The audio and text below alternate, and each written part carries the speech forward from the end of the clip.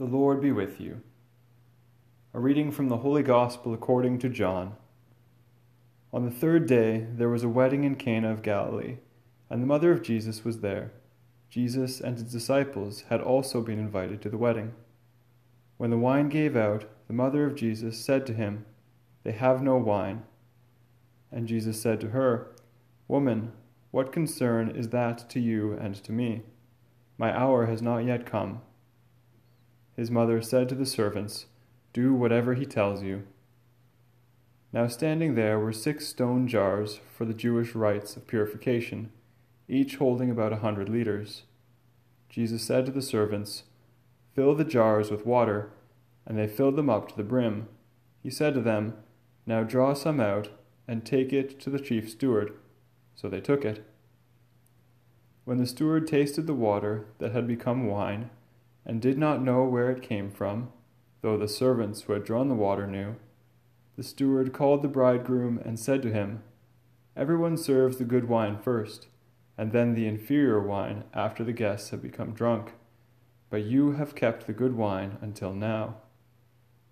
Jesus did this, the first of his signs, in Cana of Galilee, and revealed his glory, and his disciples believed in him. After this, he went down to Capernaum with his mother, his brothers, and his disciples, and they remained there for a few days.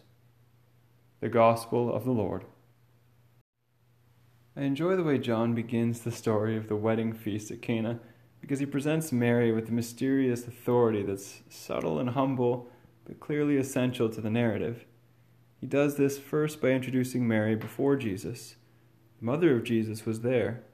Jesus also was invited to the marriage with his disciples.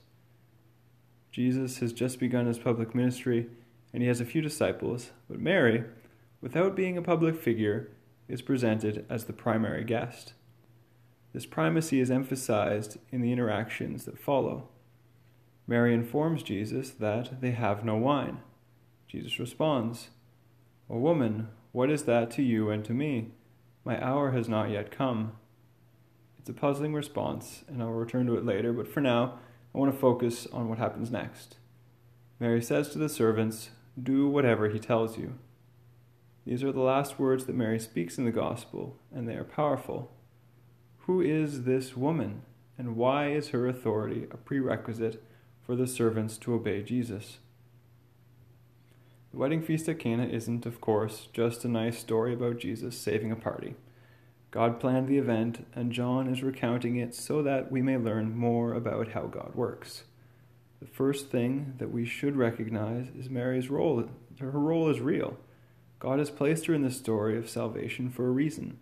She is the means by which he chose to enter the world, and she remains, even after Jesus is an adult, the intermediary between him and those in need. Now, at a deeper level, Mary is the new Israel, the new bride of God, and she is interceding on behalf of old Israel. Old Israel is represented by the people at the party.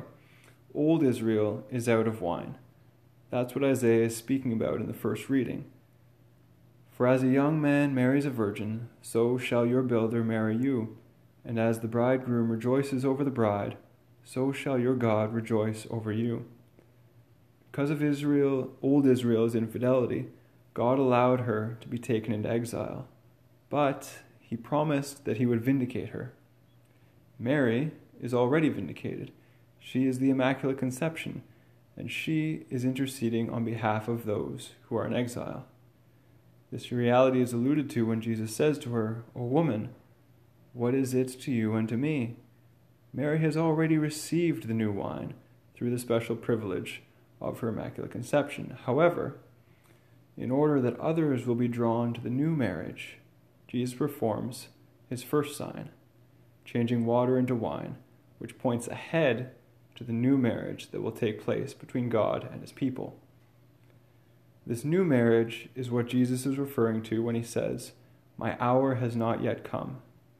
In the Gospel of John, whenever Jesus says, "my hour," he is referring to his crucifixion. Therefore, his response to his mother indicates that he already intends to give them new wine. His precious blood, poured out on the cross to save us from sin, is the new wine. And of course, As Jesus says later in John's Gospel, "Truly, truly, I say to you, unless you eat the flesh of the Son of Man, and drink his blood, you have no life in you." This is the reality presented in the Eucharist. The Mass is the re-presentation of Christ's sacrifice on the cross, which is also the celebration of his marriage to the Church, at which he gives us this new wine. At Mass, under the appearance of bread and wine, we receive the body and blood of Christ. During the wedding feast at Cana, Jesus changed water into wine. Both the appearances and the substance were changed. If he had merely added color and flavor to the water, the steward would not have said, "Every man serves the good wine first, and when men have drunk freely, then the poor wine, but you have kept the good wine until now."